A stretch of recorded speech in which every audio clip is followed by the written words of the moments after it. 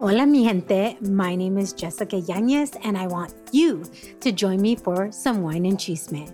The Wine and Chisme podcast was created to amplify voices across communities of color, all while drinking a glass of wine. From wine talk, interviews, and recaps of all things pop culture, join me every Wednesday for the Chisme.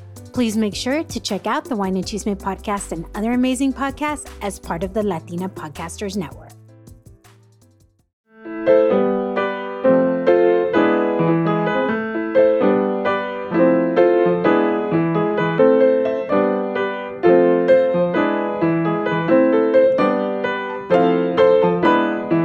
Hola, hola familia, it's Odalis Jasmine and you're tuning into Hella Latino.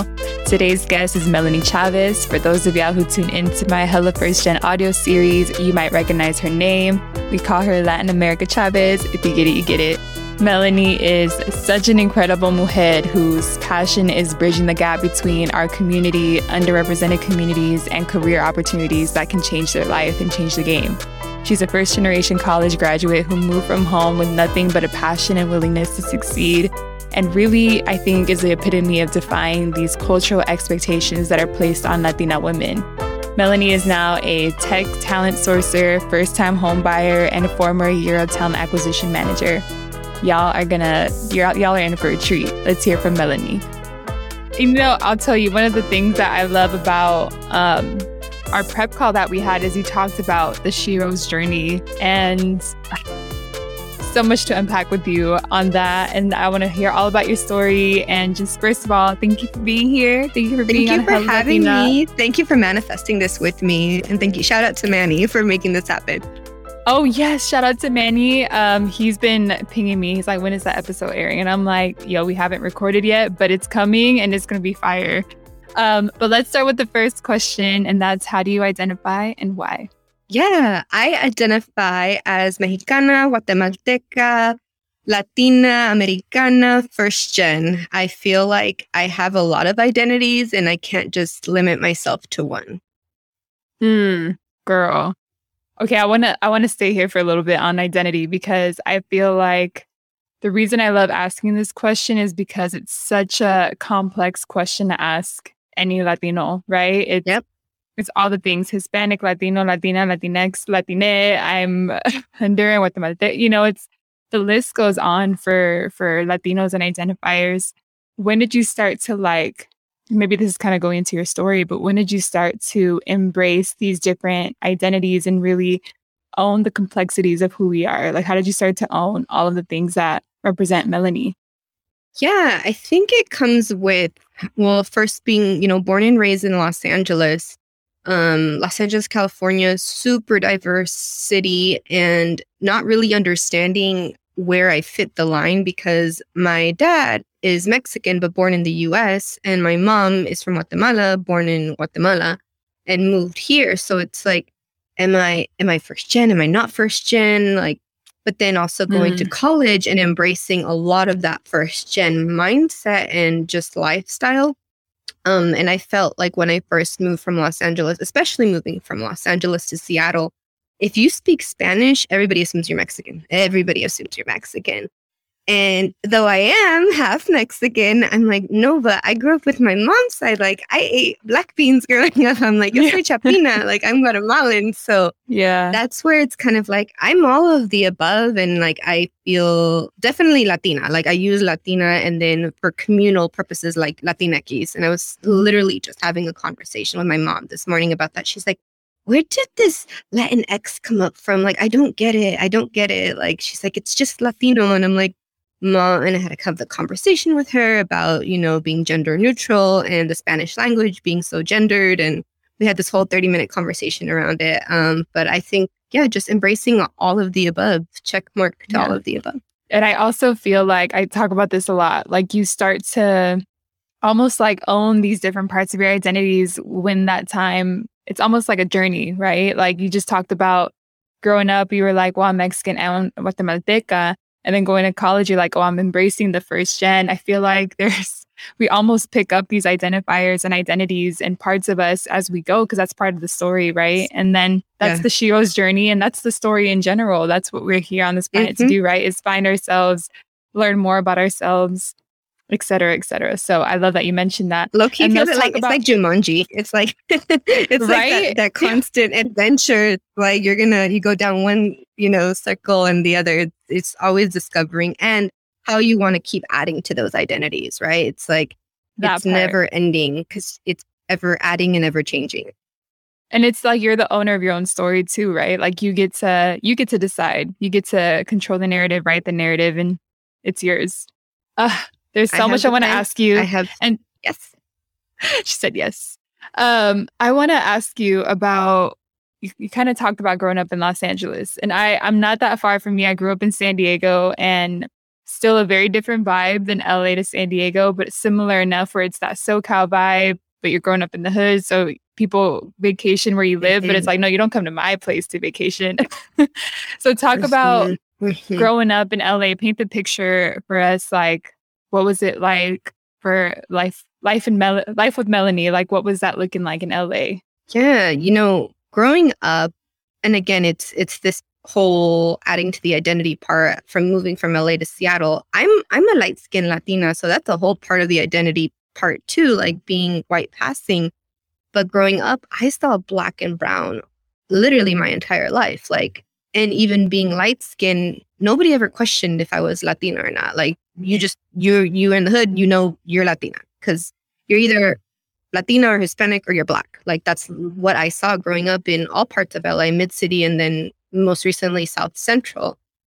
And just understanding the complexities of like, if we saw white people, and what I mean by white people is like white with blonde hair, like, and looking American, because, like even me, I dyed my hair blonde at one point.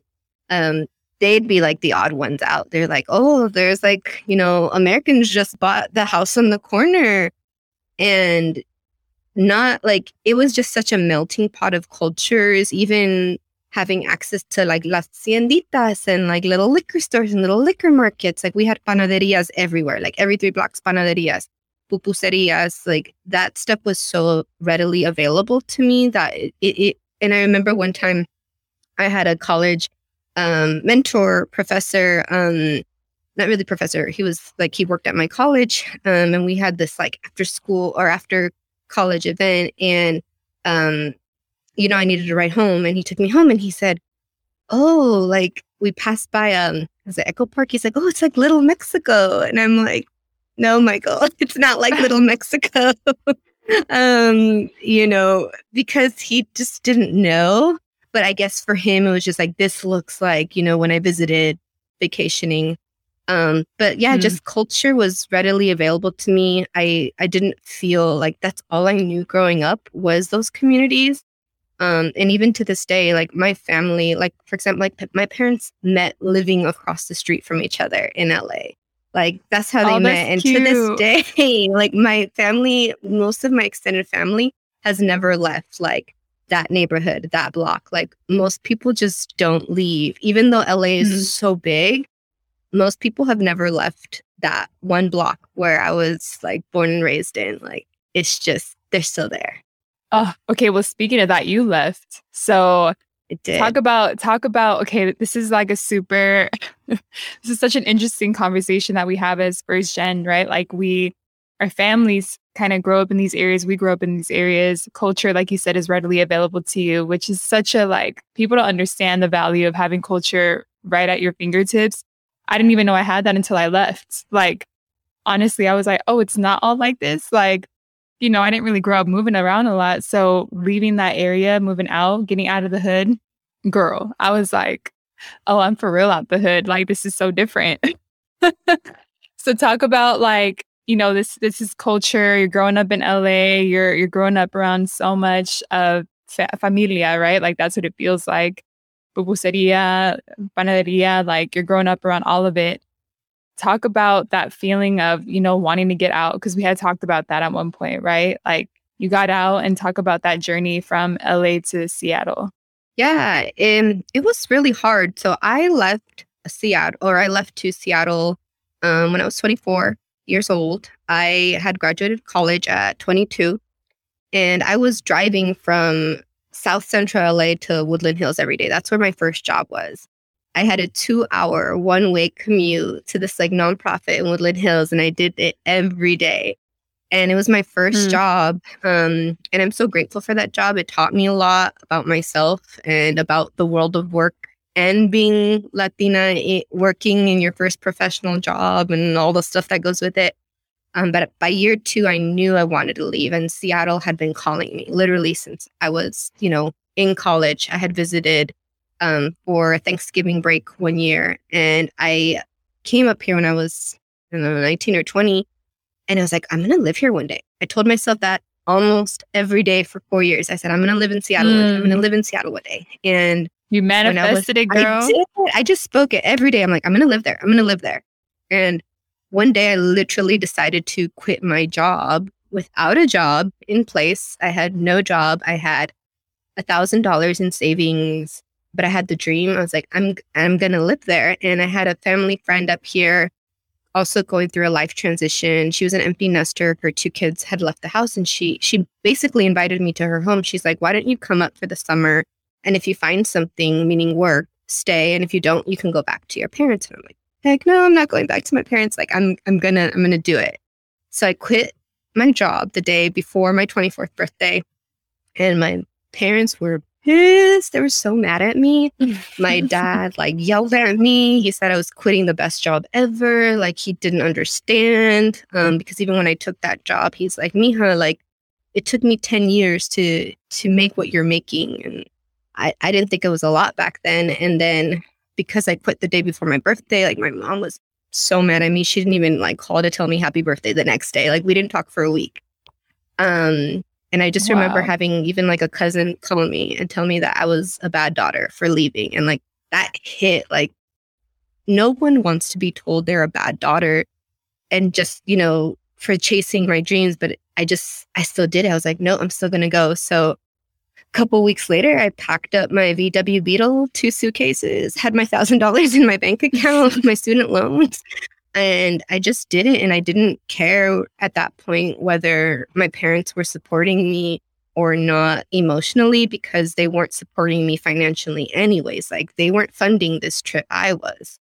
And at that point, I really just told myself, if I don't do it now, I'm going to regret this. And a huge part of that is knowing and understanding my great grandma, my abuelita Zoila, her leaving Guatemala back in the day, because she left all of her kids behind in Guatemala. My grandma, my tios, my great tios, and my tio. That's why my mom was born in Guate. But my great grandma left, not knowing a word of English, to come chase her dreams. And I'm like, if she can do it not speaking English, I can move 2 states up.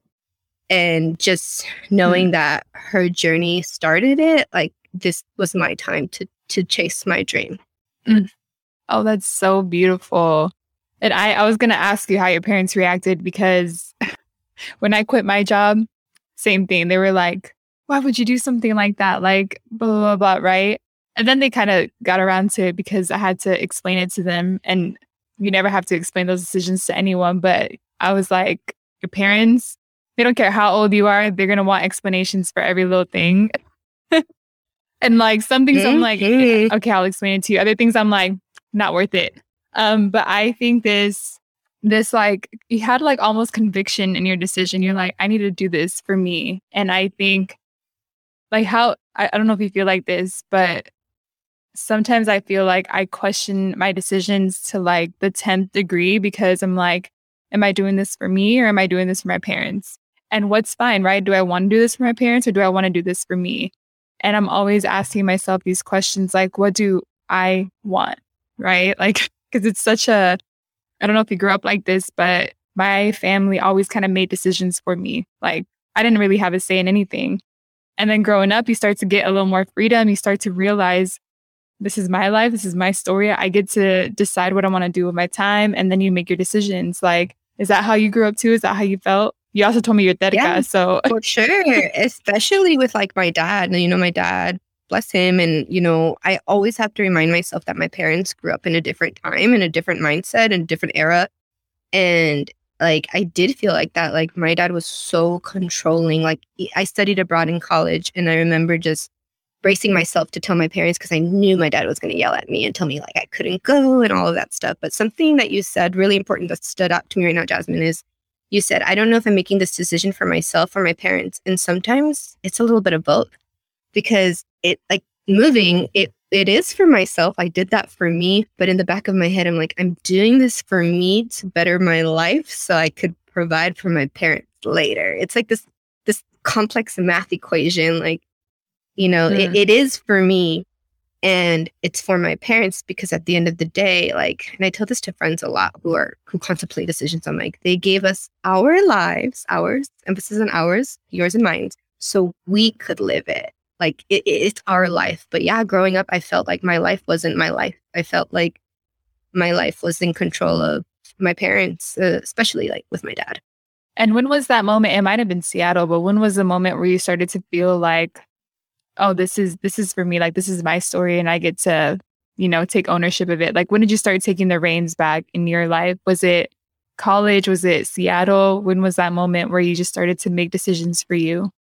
There's a very explicit moment in college when, so I was pre-med in college because, growing up in the hood, not knowing college educated anybody but my teachers. All I knew was doctor, teacher, lawyer. So at the time I was pre-med and I was juggling 18 units of coursework and I was working like 30, 40 hours a week at a fast food restaurant. And I remember crying and I went home and I was complaining really to my parents on how hard it was. And I remember my dad got up and like yelled at me and he's like, cussing at me. And he's like, why don't you blank quit already? Like quit school, quit your whining, quit and go to work. That's what I did. Because my dad didn't graduate high school. And he's like, that's what I did. Like, just go start working. And I think it was that moment. I was 19 and just him yelling at me and telling me to quit that like I went back and I changed my major. I quit my fast food job. I took on less hours and I found like a part-time job at school working in like career services and career advising. And then I started helping students with their educational planning. And it was that moment that honestly kicked me in the butt because again, back to not having support and being told by your parents, like, quit. Like I never thought that would be such a thing, but also college wasn't really talked about. So it's like, it was such an unknown territory. But the only known territory for my dad was to quit because that's all he knew. He did not pursue, his education further. So what he knows is if you don't like something, quit and go to work. But it was at that moment that I'm like, no, I'm in charge of my life. I write the story. And ever since then, it was always working towards different. And I don't like saying better because I don't think any path is better than anybody else's. I just want to say different. I wanted different. And I want to go back a little bit because we talked about growing up in LA. We talked a little bit about your Seattle trip, and we'll talk about that Seattle trip and how it changed your life and how you're still there now. I think you said you're moving back too, right? I'm actually moving to Nashville, Tennessee. Yeah, I'm moving to Nashville in 2 months. I've been in Seattle for 5 years, and that went a whole way with like job switching and home ownership and all the things. But yeah, I'm moving to Nashville, Tennessee. Oh my God, look at you, just traveling the world, writing your story. I love it. We'll get to that. But I want to go back because you're talking about your parents. And one of the things that I like to do, and that I think is important, is like a lot of understanding us is understanding how we grew up and how our parents were, right? And I think one of the things that was super pivotal for me was understanding that my parents were humans at the end of the day, right? They weren't these superheroes that I made out to be, and they are in a lot of different ways, but I'm also it's so real that they're just humans that try to do the best that they could with what they knew, with what they had, right? And I love understanding the story of immigration. Where did that immigration story start for your parents? And tell us a little bit about how they met and the beginning of you. Yeah. So they met in the US. Like I said, they were living across the street from each other. So my mom came from Guatemala when she was young, I think like 10 or 12. So she had this weird, like, I had my childhood in Guatemala, but I grew up teenager-ish to adulthood in the U.S. And my dad is U.S. born and raised, but they met living across the street from each other. And my dad's a little older than my mom, and I remember, my dad being like, "Yeah, like your mom's like 15, going to like the market and stuff." And I saw her, and like, but I couldn't talk to her because I was like 22 or whatever. And like then like my mom was friends with his cousin who lived next door to my mom. It was just like everybody just lived next to each other. And always, so I think it's always like that. Yeah, yeah. So my dad was fixing his cousin's car one day. So my dad's like a mechanic by like passion, not by trade or paycheck. So he's fixing his cousin's car, who was really good friends with my mom. And then she's like, "Oh, meet, Wendy." And they went out for like burgers and a movie back in like 1990. And that was it. That was it. And then I came, and then 9 years later, and that's a whole new story, my brother came. So I'm the oldest daughter, and there's also a 9-year age gap with my little brother. And also seeing how I was raised and how he was raised, and the frustration that came around these gender norms of being, again, oldest daughter, and then seeing how he was raised like way more baby than I was. And going through my teenage years, seeing like they were less strict with him.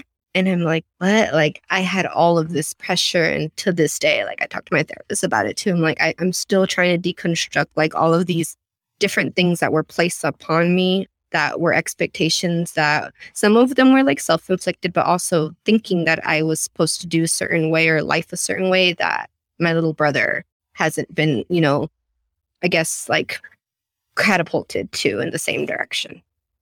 But something you said really important to me is that my parents at the end, they did the best they could with what they have. And I think about it a lot of like technology, right? Like we have all this new apps and technology, and what the way they did life is so different to compare to like all the upgrades of thought processes and of the way of life now, that they just didn't have those tools back then. Even something like access to therapy, right? Like they just didn't have that to like heal their own inner child. So they parented the way that they knew how, with the best that they could, doing the best.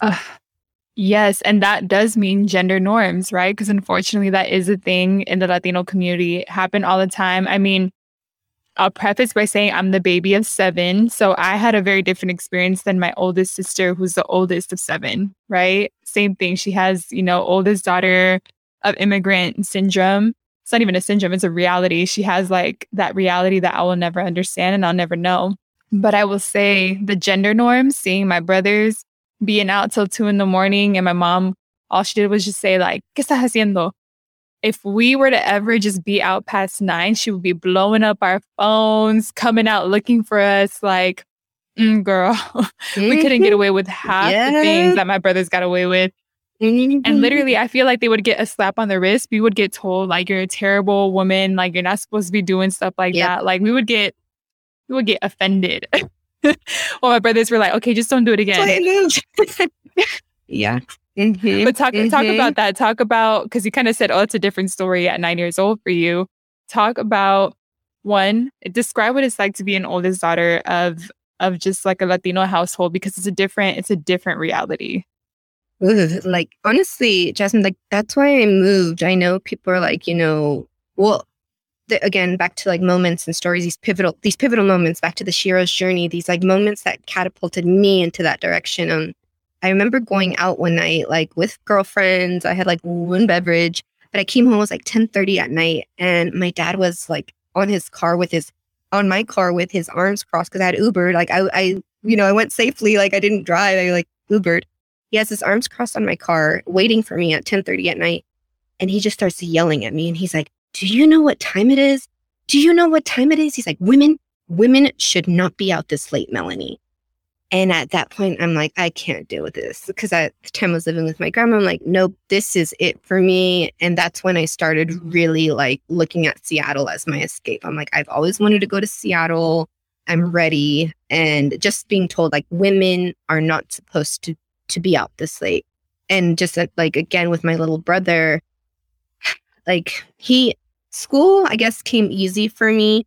I felt like with with my brother, like he wasn't as pressured to like get good grades, for example. I remember when I was 11 and I went to a private Catholic school, and I came home with my report card and I got a B in my religion class. And like my mom yelled at me. She's like, "What is this, Melanie?" She's like, "This isn't straight A's. You always get straight A's." Like, you know, and like I think I got like punished for like a week, like I don't know, some type of grounding back then. It was so long ago. And I just like those little moments that are like they're very like traumatic at the time and triggering. It's like I can't get a B. Like B's aren't bad. But then like my little brother would come home with like B's, C's, D's, like a mix of all the alphabets. And it's like, oh, it's fine. Oh, it's him. Like, it's fine. And again, being frustrated with like, well, you yelled at me when I got a B, but he doesn't get yelled at. And those things have really impacted my adulthood, especially again, like when we talk about that first job of like always performing for others or feeling like I have to be on all the time or everything has to be perfect, because if it's not A worthy, it's not good enough, and B's aren't good. So in work, it has to be A plus worthy. You have to go above and beyond to it. It's like if you're getting graded in life, like you have to do A work, but like not tying your worth or your value to your performance. We live in such a performance-based like country and culture, and we can't just be, it always has to be. I think that's what happens with like the American culture and like burnout, because people are always like keep doing it rather than just being. And you know, I'm sure you've heard like we're human beings, not human doing. But that has really just like impacted the way like I work, and I've toned down a lot in the last couple of years. But you know, to this day, like it's still it's triggering. And back to being the eldest daughter, I do feel pressure. I feel pressure to take care of my parents when they're older and retired. You know, I feel like my brother's not going to be the one doing that like I am. And I know that like my mom's been a housewife her whole life. She doesn't have retirement funds. She doesn't, you know, like I joke with this with one of my best friends. Like we talk about we're our parents' 401ks. Like we are their retirement. And I understand that. 401k Melanie. But again, yeah. That would be like Mellow 1K. I don't know. But Mellow 1K. Yeah, like I come to terms with it, and like obviously I'm not gonna let my mom be on the street, but like I think again with the whole leaving and doing something for me or for my parents, it is for both. Because if I'm not chasing my dreams now, I am not going to be able to provide for my parents later. Like I need to set myself up for success now, in the today, so I can give them a better tomorrow. Y'all know this platform is all about celebrating la cultura and showing up as your authentic self. And that's why I'm extra excited that today's episode is brought to you by Chispa. This is an app that you can download on your phone right now if you're looking for love, trying to meet new people, or to find the next novio or novia you're bringing to the family party. So check this out. Chispa is the #1 dating app para Latinos. This is a place where you can connect with someone like you, someone who loves nuestra cultura, someone you can be your authentic self with, and someone who can be abuelita approved. Y'all know I'm currently in a relationship with someone who's proud of his Puerto Rican roots. And let me tell you, it's so nice to be with somebody who loves the music, the food, the culture just as much as I do. But most importantly, I love that there are certain things I don't have to explain. O sea, I can be hella Latina and he just hella loves it. So if you're single, go on Chispa, find your Boricua bae, your Honduran bae, tu Colombiano, tu Cubanito. And the next time your tía starts asking y el novio, or they want to set you up on a blind date con el vecino, just download Chispa to meet your next papacito or mamacita to introduce them to. Uno nunca sabe, something amazing can come out of it.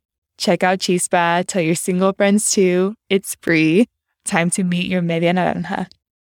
Oh, girl, you are speaking to my soul right now, because I feel like first of all, the mellow 1K are real. But also this pressure, it's like we're dealing with double pressure, right? Like not just becoming like successful so we could take care of our parents, but it's also, that's the overarching pressure. Then there's this like pressure underneath it where it's, I have to perform A+ or I'm not good enough. Like that pressure girl, I feel it to my core. I remember my freshman year, freshman year of high school, we had, went through our homelessness, and we went through all the things that we went through. And then we moved to this new place that was it was out the hood. It was this like middle class-ish area. There were 7 of us living in this 2-bedroom little cottage looking thing. And I went to a better school because obviously better neighborhood, better school. Went to that school and I felt so dumb, failed my first class, and I got anxiety. Like, I don't even know how to describe this anxiety. I got like so terrified. I did not want to tell my parents because I'm like, they're going to be so disappointed in me. Like, I can't. And that pushed me to work 10 times harder. I got tutoring on my own. I made sure I passed every single class with an A after that. But it was so overwhelming, that anxiety, that pressure, and feeling lonely because you couldn't tell your parents what happened because they were going to feel a type of way. You couldn't tell anyone. Like, that pressure. I feel it in the opposite way. You're talking about oldest daughter. They put pressure on me because I was the youngest and none of my siblings had done anything. And so they were like, well, you're a citizen. You can do things that they can't. So you better do them. And I was like, okay, I got it. I'll go to college. I'll do this. I'll get straight A's. It's a lot of pressure. It's all the pressure all around. So yeah, you're hitting my soul right now. Mm-hmm. Yeah. And I hear a lot of stories. I do a lot of work in the nonprofit sector, and I volunteered once with these really cute little awesome high school kids. And there was a girl, she was like 13, 14, and she had said something like that. She had said, her ability, she feels like she's not worthy if she doesn't get a certain grade on like a paper, like that she's not good enough. And like, that's so sad to me. And I'm like, do not, I coached her the best way I could. Like, how do you tell these young kids, like, I wish somebody would told me this at 13, like, hey, like, life is not straight A's. Like, that's not how life works. And it's not about the grade. Like, don't put value on it. Because also grades are biased. They're biased. I don't like grading systems like K through 12. We can have a whole conversation about that offline. But girl, yes, grades are so biased. And, it's not a measure of somebody's capacity to do well in life. And that's what I wanted to tell her. Yeah. And that's so true. And I want you to say it louder for the people in the back because that's so real. Like, when you think that a GPA, a grade defines who you are and how worthy you are, that's not a good life to live. Like, you feel like you're just under pressure all the time and you're not being, right? You're doing because you want to be the best. And to this day, I struggle with like gratitude and also like, what the hell? Like, because I'm like, I'm grateful that they pushed me because look at where I am now.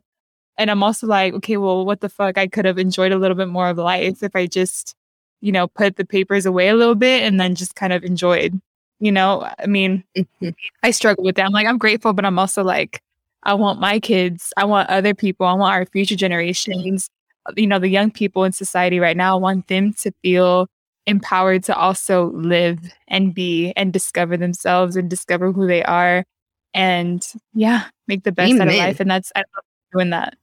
Amen. Yes. With you on that. Like, I think about that too, and having like my kids, and I'm like, I want to always ask them, like, are you happy? Does this make you happy? And asking them, because at the end of the day, like, we get to choose how we parent, but I want to give my kids choices. Like, does this make you happy? And like, just have them literally answer that to me, like yes or no. Because I think we have something beautiful, like I don't call it, because it's not a struggle. It's part of the journey, but we get to choose. And speaking of that journey, you're talking about how you kind of unlearned that throughout your career and throughout your life, right? Like trying to be perfect all the time, having to be perfect. How did you start to unpack and unlearn those things for people who are listening that are like, I still struggle with this? Because I do. I mean, this is selfishly for me too. But like, when did you start to peel back those layers and kind of unlearn those things? It was definitely through my spiritual journey. So I grew up born and raised Catholic, but I went away from, I still believe in God.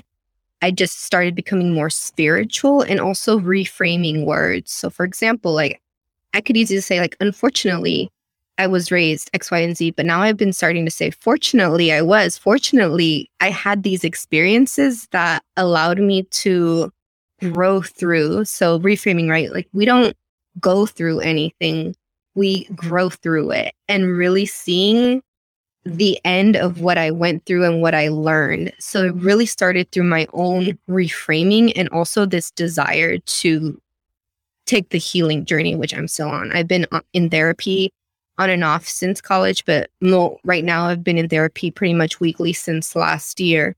And, I talk to my therapist about this every week, and I have a journal, like really understanding my story and taking the victim mindset out of things. Like I used to blame a lot when I was younger, like so-and-so did this, my parents, the world, why was I born into this, family, blah, blah.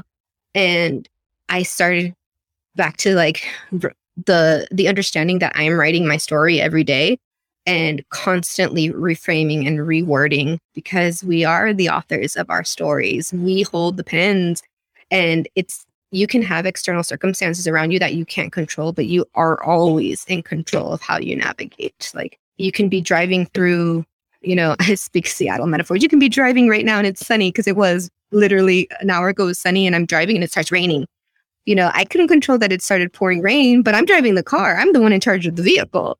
And even though it was super sunny, I'm like, I still got this. Like, I know where I'm going. Like, I know I have to slow down a little bit because it's pouring rain. So, 60 to 55, I'm going to take this exit because there's traffic up ahead. Like understanding that we are constantly writing, and then the way we say things is when I started learning. Oh, I love that metaphor. You kind of low-key said it, like you're the one writing and you're talking about a car, but you're also talking about writing your story. Girl. I speak in metaphor a lot. You speak in metaphor. I love it. I wanna talk about Seattle for a little bit, because you made this decision at 24 years old to leave home. And I think that's always a big decision when anyone decides to leave home. I think that's really where the growth begins to happen, because it's really just, it's you out there in the world discovering who you are. Talk about Seattle. How was Seattle transformative to your journey? Oh my gosh. Seattle. I was telling my mom this earlier too. I grew up. I feel like, so I didn't go away for college. I stayed in this, commuter school. I lived with family. Like I wasn't living with my parents, but I was living with family and family friends. But my school was 30 minutes away from home. And I had always wanted to go to school out of state.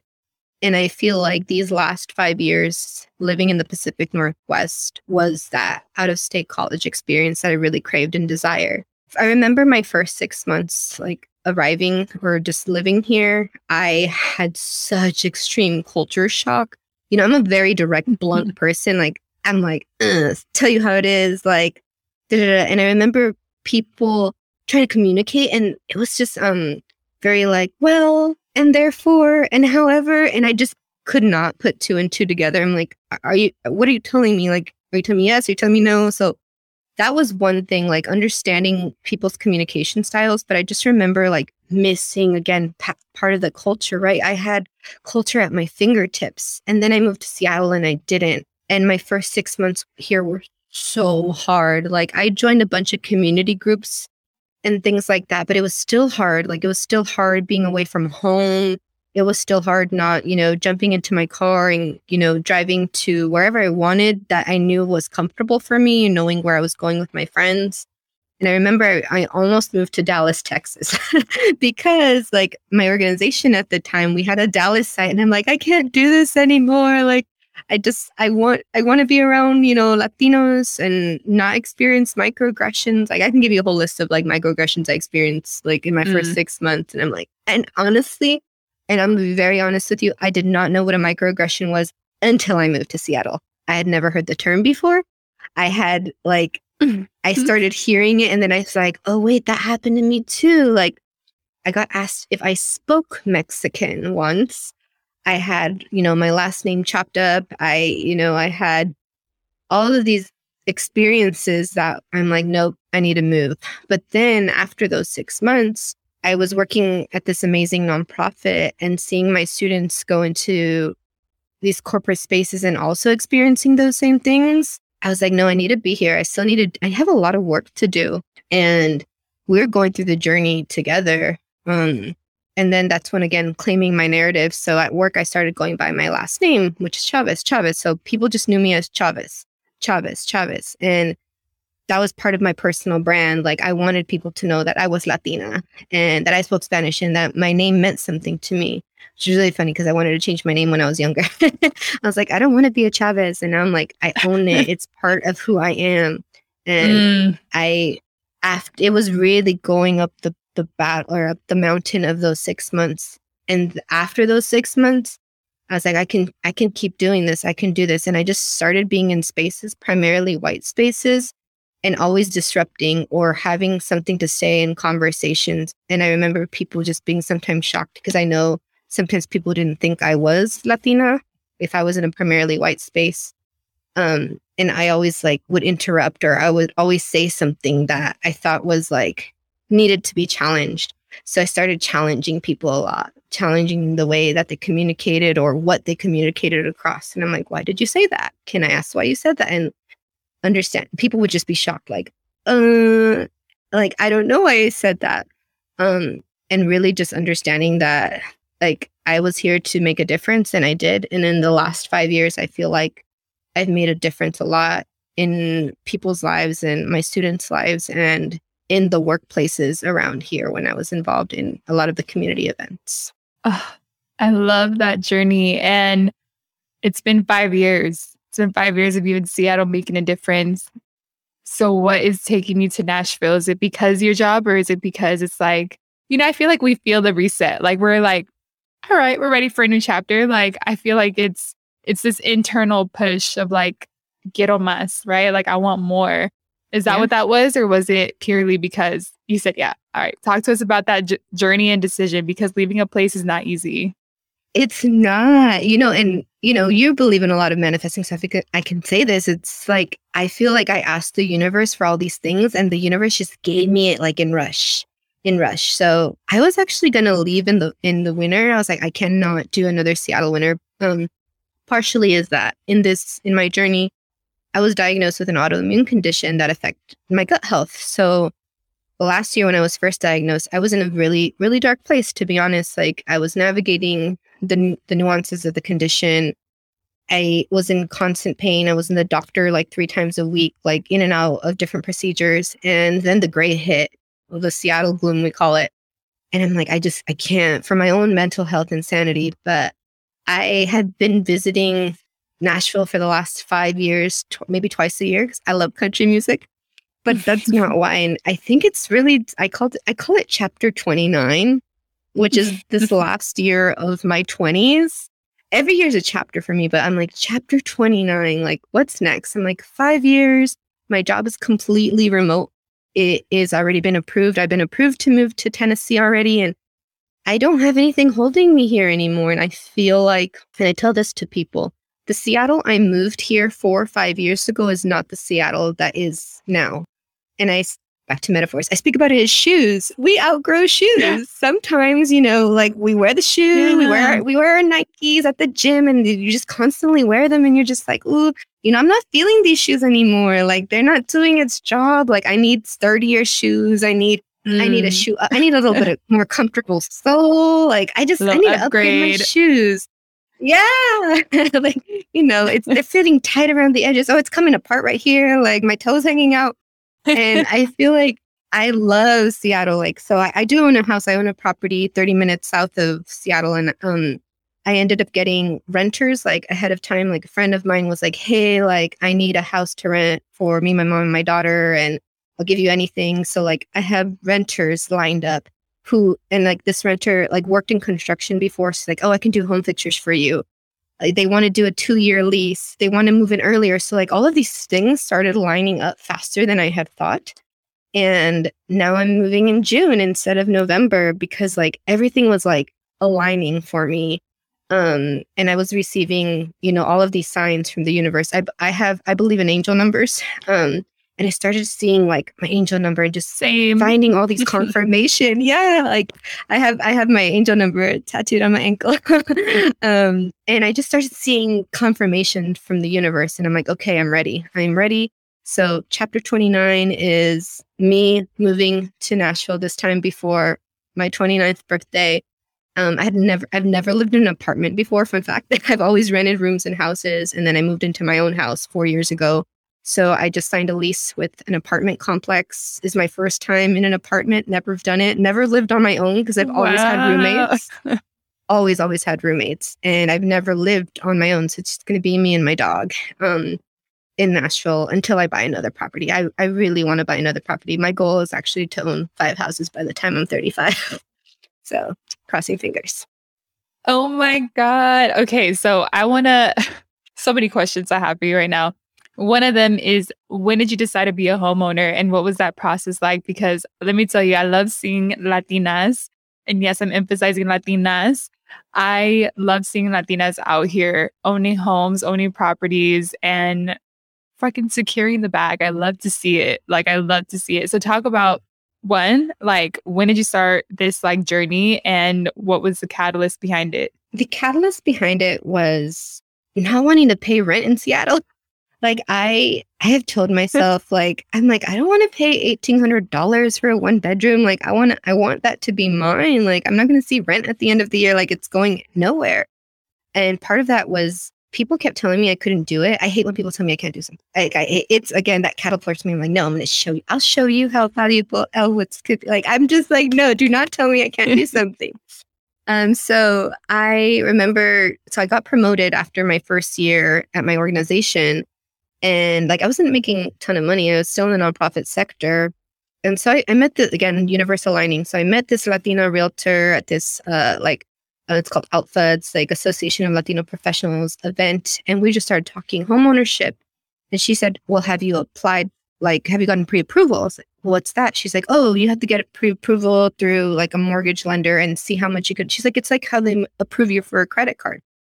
And I didn't know what to do. I was just okay, yeah, let's do it. So I got a pre-approval, and with my income at the time, I got approved for a certain amount. So it's they give you the amount. And I was like, wow, that's it. I can do this. And the mortgage lender broke down the payment. And I remember, this is something I give advice to, he told me my credit score basically saved me in the whole process, because I was able to get a low rate at the time, super cheap mortgage insurance, the conventional loan, which in mortgage is a bunch of 3 different tiers, but everything again aligned because I had been working on my personal finances since I was 18. I got a credit card at 18 and I always paid it off and all of these things. So when I was shopping, I ended up buying south of the city. That's where I can afford. And I've house hacked my whole 4 years. I've always had roommates, to a point where for about a year, I was basically living mortgage payment free. And that was what I wanted to do too, because I was basically stacking up for another house. So for about a year, I had all of my rooms filled and I was renting them at a very affordable price in this area where I was living for free. So that was part of it too. I want to live for free so I can use my paycheck to enjoy my life. Because not my paycheck's not going to go to rent or mortgage. It's going to go to the things I want to enjoy. And that was really it for me. I knew I wanted to live for free so I can enjoy my life and also save more money to buy another property. Because I believe that, for me, real estate's really important. I know people make their passive income in various different ways, but for me, real estate has always been interesting to me. And just kind of being I've learned so much about being a landlord too. I had to fire a roommate once. I had to kick her out. That was scary. I was that was really scary. I've had all the stories, and you learn skills from that too. I've learned about leases. I've learned about plumbing. I've learned about things that are scary AF, but I had to learn it all. And I'm oh my gosh, this is very tedious. And so I've learned a lot of skills in my own homeownership journey as well. Girl, I love to see it. You're an inspiration for that, because I think we need more examples of Latinas, of Latinos in general, just owning. And this is why I love this podcast for so many reasons, because I get to see and hear from people like you who are out here doing amazing work. And I just a part of me is yeah, this is what I want people to see about Latinos. We're not the stereotypes y'all see on TV. We're not, I don't know what y'all think of us, but we're not many of those things. Maybe we are a little bit of sazon in there, but I think we are so much more. And it's our time. It's our what I always say. I'm like, it's our time to really show the world what we're made of and show them that we have so many things to offer this world, to offer our communities, more than they could have ever imagined. Same as you. Like, I hate when people tell me I can't do anything, or when they're like, it's going to be really hard. I'm like, watch me. That's my inspiration. It is. I was telling my mom about that too. I'm like, I'm tired of people telling our stories. Think about the way that they portray us. And I think TV has gotten a lot better and media has gotten a lot better. But a lot of the times, like I would say 99% of the times, it's people outside of our cultures telling our stories based on these stereotypes and what they see. And I'm like, no, like I'm going to tell my story, like tell this story from my lens. But we have to be the ones to showcase that we can break stereotypes, because those are not us. They're not real for us. And with homeownership, I think with homeownership, it's super like, I would definitely coach people through it, because it was a lot for me in these last 4 years, which is like why I want to try to rent for a year. But I know that I'm going to buy again because I've already done my research and, I've seen what I was able to accomplish just through this, and my home went up in crazy equity. So I'm so glad I bought when I did. And I know it's a little bit harder, and I definitely think it's attainable with like right coaching and right mindset for those who want to achieve it. But it goes back to telling the story, because I want to leave my kids something too. Like I tell my mom, like, I want my kids to be like, dang, my mom was a chingona. Like, that's how I want my kids to talk about me. Girl, same. I always think about that. It's so funny because my boyfriend had mentioned at one point, like, he's like, I feel like you like doing things for the story that you're going to tell your kids. And I'm like, yes, like that's my inspiration, is my future. And I remember someone on my podcast said it one time. He's like, I can't wait to have kids because I can't wait to tell them, like, I've been working for you. Like, I've been doing all this for you. And it's a really like, makes me emotional thinking about it, because again, our parents did everything that they could with the knowledge they had, with what they had. And I think we have that plus so much more. And the things that we can offer our future generations, I'm just like, my kids are going to be so lucky. Like, that's how I see it. And it comes to, I know we're going to have a conversation about that in a few weeks, but it comes to like what you mentioned in our group about like Steve Harvey and like not wanting his kids to like, yeah, I want to give my kids everything, but I also don't want to like do it in a way that's going to take away from showing them the sacrifice. Oh, girl, it's something no one stresses out more than me about my future kids. Like, I'm like, man, these kids, they're so well thought out, and I'm not even close to having kids. But I'll tell you, I listen to episodes like Steve Harvey, and I learned from people a lot, like older folks who have kids, who have families. That, like, nothing hit me more than that episode of Steve Harvey when he was like, my kids will always have a safety net. And he said that he talks about it with his own homies that are same thing, were the first in their families to make it, but now their kids are having such a different life compared to what they had. And it's this dilemma, right? Like, you want them to know hard work and hustle and grit, right? Like, you want them to have all these things, but you don't want them to go through everything that you went through to get it. But like, how do you get it otherwise? Because that's all you know. Yeah. That's realish. That's realish. I think about it a lot. Like, I'm like, well, if again, back to like, things didn't happen to me, they happened for me. But I'm like, well, my kids, that's probably not going to happen to them because I'm going to parent different. So how will you learn to be resilient? How will you learn to hustle? How will you learn boundaries? Like, I think about that all the time. Girl, all the time. My friends are like, relax, you're not having kids next year or anything. But I'm like, this is something I need to think about. Like, yeah.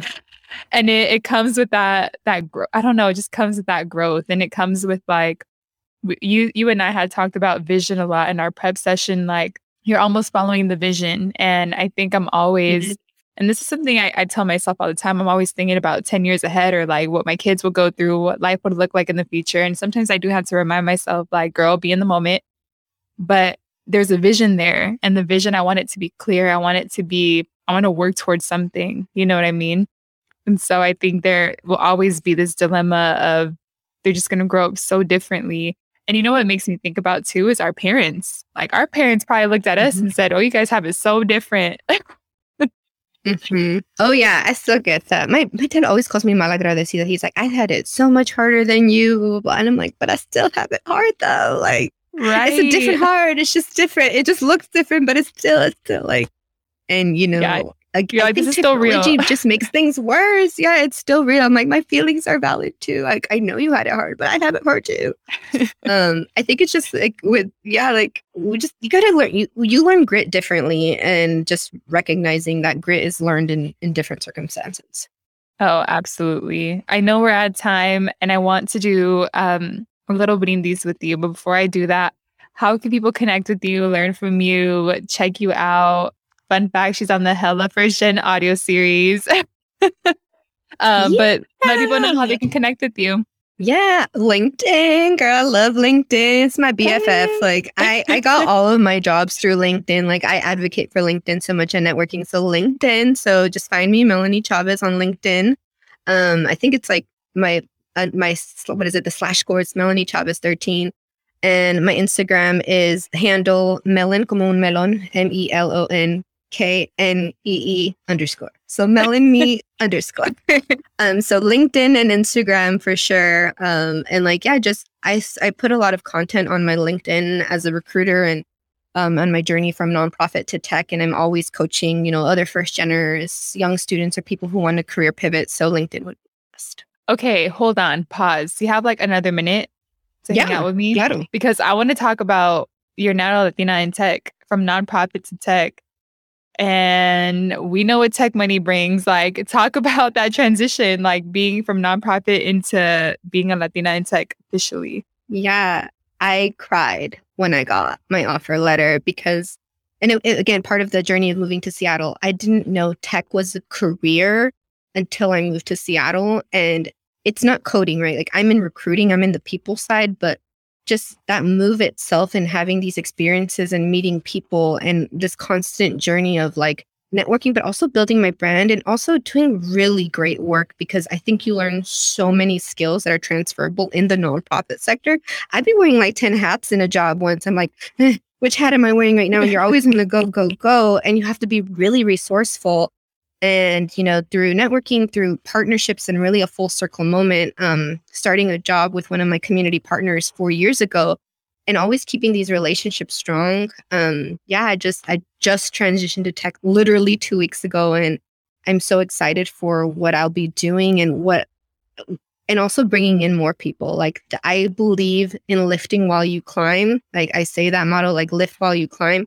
If we are not the ones changing the faces, like we have to, in order to change the story, we have to change the faces, and we have that power. So as a recruiter, like I'm just so excited to bring so much more diversity, not only in gender and ethnicity, but in life experience. And that's what I'm so excited to do in these spaces that need us. Like these spaces need us. And yes, they do, girl. And back to tech money, I just want to continue to build, which is why like I want to continue investing in real estate. I want to give more philanthropically. I want to give back to the communities and to the people that have helped me get here. Mm. And you're so right, girl. Recruiters have such an important job. And I'm always sad when I see recruiters not representing the faces that should be represented. So shout out to those who do, and shout out to you for being in that space. It's going to be hard, but it's going to be, well, for you, no, because you have all these connects too. But I think it's going to be we do need people like you, because we need to transform the faces of these big companies that are creating things for us. And if they can't represent, they don't know us, they can't serve us, right? Yeah. So Thank you for doing the work that you do, girl. Thank you so much. Thank you so much. I feel so just beyond grateful to be here with you. Thank you. Thank you. And you know what? Like angel numbers, manifestation, all those things, spirituality saved my life too, I would say. I always talk about it. And I'll tell you this quick story before we go into our reading these, but I'm all about telling everybody about angel numbers, about spirituality. This ladybug color means this. Like that's me. And I remember. What's your angel number? What's your angel? Mine's 333. That's mine. That's mine too. Really? I literally tattooed on mine. No, it's 333. I started seeing them everywhere. Everywhere. That's when I'm like. And that's so funny, because that's literally the story I was going to tell you. I am a big believer in that number. And my man's, he woke up, he told me this story. He woke up at 3 in the morning, 3:33. And he was like, babe, I know you're going to get all excited or whatever. He's like, what does that number mean? And I was like, what? I was like, let me tell you what that means. And I told him it's abundance, right? It brings blessings. It means like something good is coming, like something good is coming for you. And to this day, he's been so blessed in his job and he works in real estate. Speaking of Latinos in real estate, he works in real estate and he has been so blessed. And I'm just like, I think it's signs from the universe, signs from God that we're in the path that we're in for a reason. And honestly, like someone like me, I need those reminders. I need that reminder of like your purpose is here, like, and you're not done yet, like keep going. And those reminders to me, this is why angel numbers, manifestation, spirituality saved my life, because it makes me feel like I'm going to be okay, Yeah. And like this life, I'm going to keep growing. I'm going to keep loving life. I'm going to keep learning about life, learning about myself. And I think spirituality can do a lot for you. And same as you, fortunately, I grew up religious, and that taught me spirituality. It was almost like my gateway to spirituality, I call it. Yeah. And it's just like our intuition draws us closer to it. Like, and that's when I always know when I get these pings and seeing that number all the time, I'm like, this is when I know I'm on the right path. And same, saved my life for sure. Oh, girl. Well, let's do a little brindis. Yes. She got her little coffee ready. I want to give you the space to say what you want to cheers to and what you want to manifest for our Latino community. I want to cheers to connection. We are all connected by story, and what I want to manifest for our community is this continued abundance and prosperity, and for everyone to know that it's like Dorothy and the Wizard of Oz, like we all have the answers to the questions we seek. So keep asking questions because you will receive the answer. Cheers, girl. Cheers. Salud. Now, y'all know you got to connect with Melanie after this episode. Catch her on LinkedIn. That's where she's most active. And catch her at my next Hella First Gen audio series, She's a Usual. And it happens every month, so make sure y'all tune in. If you don't know about it, follow me on LinkedIn for all Hella First Gen updates. And see y'all next week for more Cafecito and Chisme. For all Hella Latino updates, follow Hella Latino Podcast. You can also follow me on my personal Instagram at @ojasmine and find me on LinkedIn. Check out my website, odalisjasmine.com for more information. Y con mucho amor, tu amiga hondureña.